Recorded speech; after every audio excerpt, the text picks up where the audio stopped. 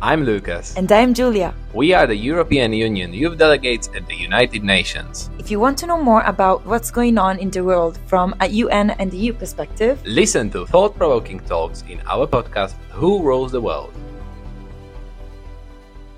Welcome to this episode of Who Rules the World podcast. In this episode, our guest is Marian Abukayo Murunga, a young activist and professional that committed to fostering youth engagement in decision-making processes.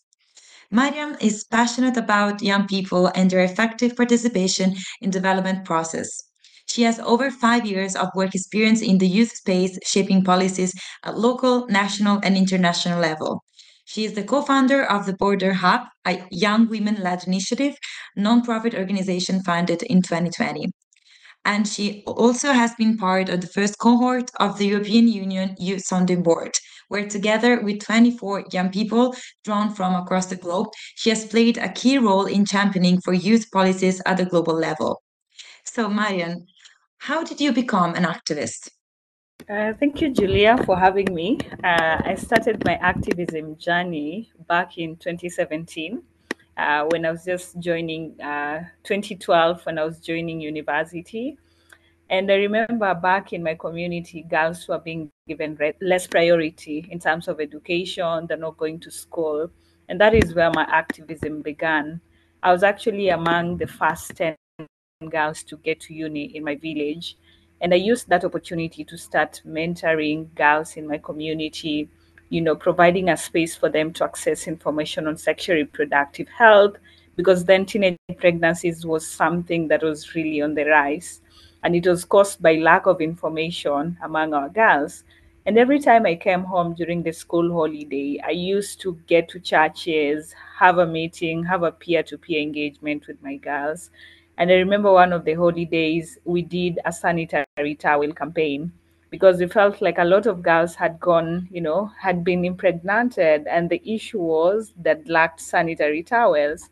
And we started designing key messages on placards, messages like education is our right, provide us sanitary towels. And we did a whole campaign of mobilizing sanitary towels from key leaders, from community leaders, who by the end of the day were able to really contribute to our kitty. And so I can say my activism began back then, and it's really been shaped by my personal experiences. I have very lived experiences for that.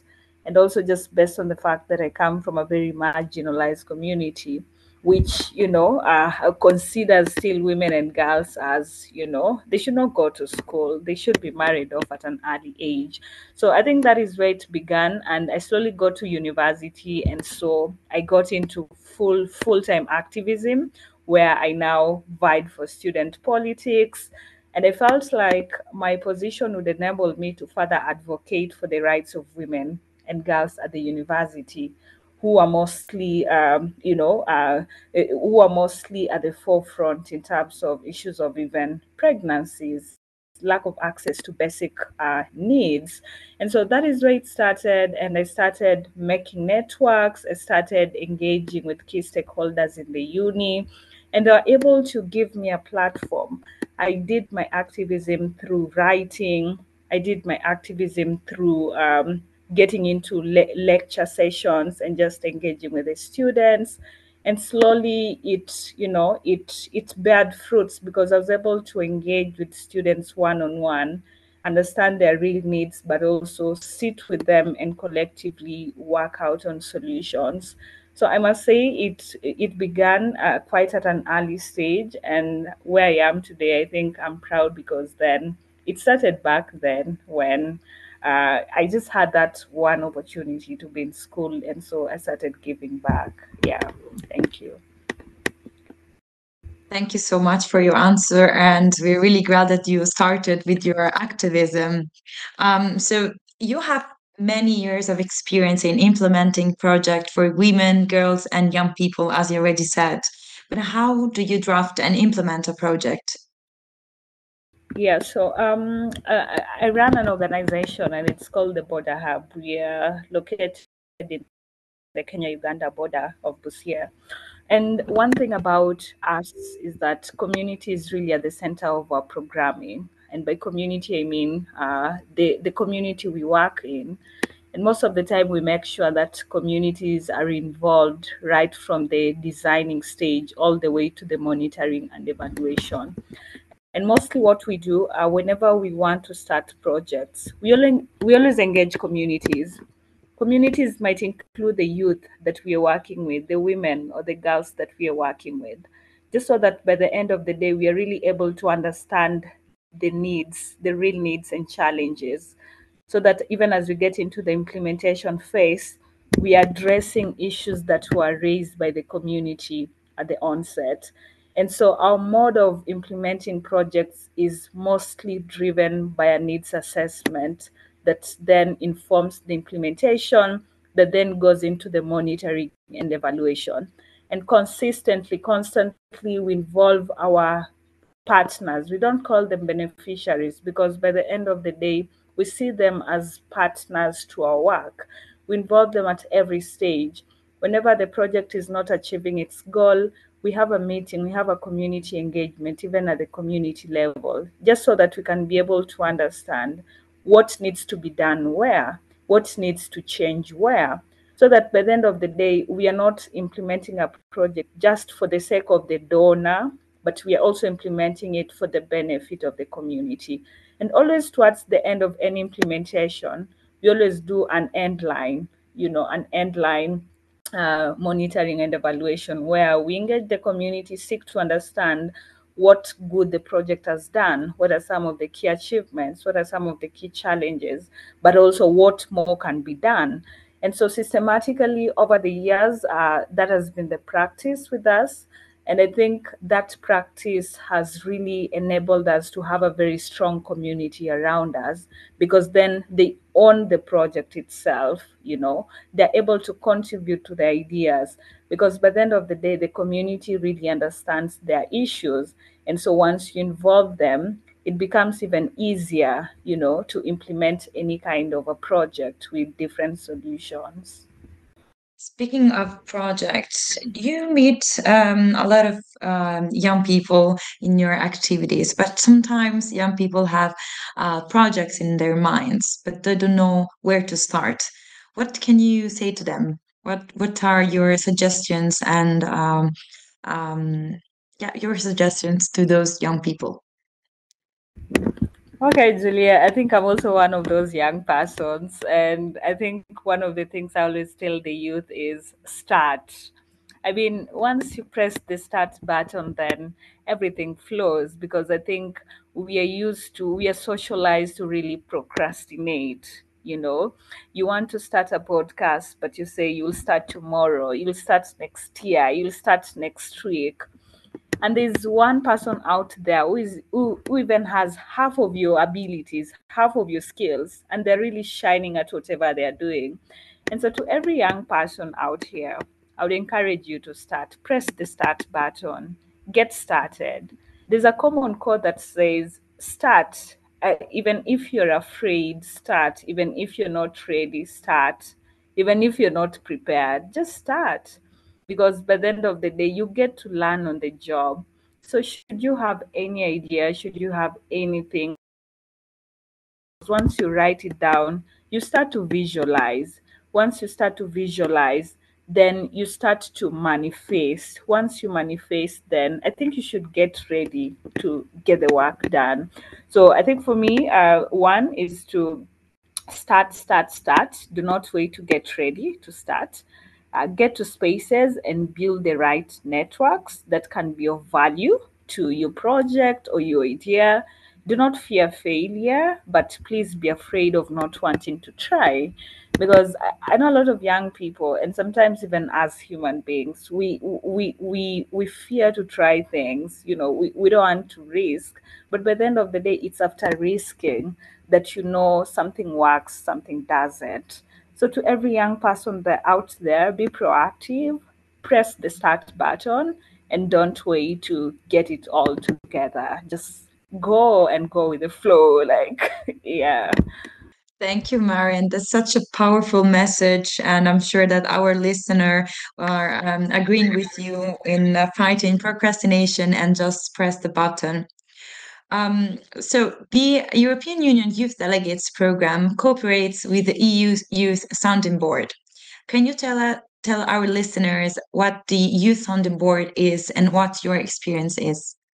Yeah, so I had an amazing experience at the Youth Sounding Board. I got into it during COVID, and the last 3 years serving at the board has been so fulfilling. It's been so mind opening and also challenging, in a positive way. And so the Youth Sounding Board is a group of young people who advise the Commissioner on youth participation and empowerment in EU external action. And so basically, it's a co creation space allowing young people to influence decisions that are made at the EU external action. And my experience has really been so fulfilling because I've had hands on experience just contributing to the Global Youth Action Plan that was, adopted by the EU. We've also we've consulted young people across the globe on the needs and challenges that affect the youth. And that led into a meaningful youth report that is being referenced by the EU. And so we've done quite a lot in terms of amplifying and really positioning youth, at the global level. So I was saying, before I got into the youth sounding board, I had very little experience on issues around policy and how young people are supposed to engage or rather influence. But I realized one of the roles of the youth sounding board was, influencing policies at the global level and now cascading it to the country level. And so my experience at the YSB was so fulfilling and also very informative, educational in many ways, because we were able to directly engage with the youth, engage with key stakeholders, gathering their voices. First, for the youth, we wanted to understand what are the needs. And we did this in different countries, across the world where members were coming from and even countries that were not represented, gathering youth voices and just finding out what are the real pressing challenges. And after that, we developed a meaningful youth report that then led to the development of the Global Youth Action Plan. We also engaged with key stakeholders at the European Parliament who are able to share with us some of their insights and also some of their priorities on youth engagement. So I can say the Youth Sounding Board is a very good space for the youth. By the end of the day, not everybody might be represented there because it's only 25 young people. But I would encourage any young person to keep engaging on youth issues at the local, national, and global level and see how they can collectively tap into the youth sounding board, even without being members, but just, learn from it, adopt what is happening, and also see how they can contribute to the implementation of the Global Youth Action Plan because it was adopted. It is now the implementation phase. How do we young people who are not even part of the board contribute to the implementation? Is by making sure that we are strengthening our initiatives at the local level and really amplifying them, partner with youth networks, and also engaging key stakeholders. Yeah. So you talked about values and policies. How do you spread the values of justice, democracy, and equality in your country? Thank you. So, I'm a human rights defender, and coming from a community where the rights of women and girls are mostly violated, I'm at the forefront sensitizing communities using every other platform, using local radio stations, using working together with artists, and displaying messages that encourage the rights of women and girls, the respect of the rights of women and girls. And we've done a lot of civic education to our community, just making sure they're well informed, because then lack of information is a key challenge among our community members. Also, we do a lot of civic education on voting rights because then it's democracy. We encourage our communities to always express their choices, express their rights through voting, express who they really want to be leaders in their communities, because then democracy starts by them, choosing who they want, because they don't want to sit back and relax, but you tell them everything happens at the ballot. Education happens at the ballot. When today you vote for the right leader, then you're sure that your children will be educated in the next 10 or 20 years. And so without voting, then you're negating that right for your child. And so we do a lot of civic education on voting rights and why it's even important. We do a lot of in our youth engagement sessions, we create sessions for civic rights, where our young people are at the forefront, advocating for their rights, educating communities about the constitution, about the laws, and also what rights they need to be aware of. So I can say those three key rights form part of our organization, and we are the forefront to really make sure that we are advocating for them in all sectors. Thank you so much, Marian. And I totally agree with you.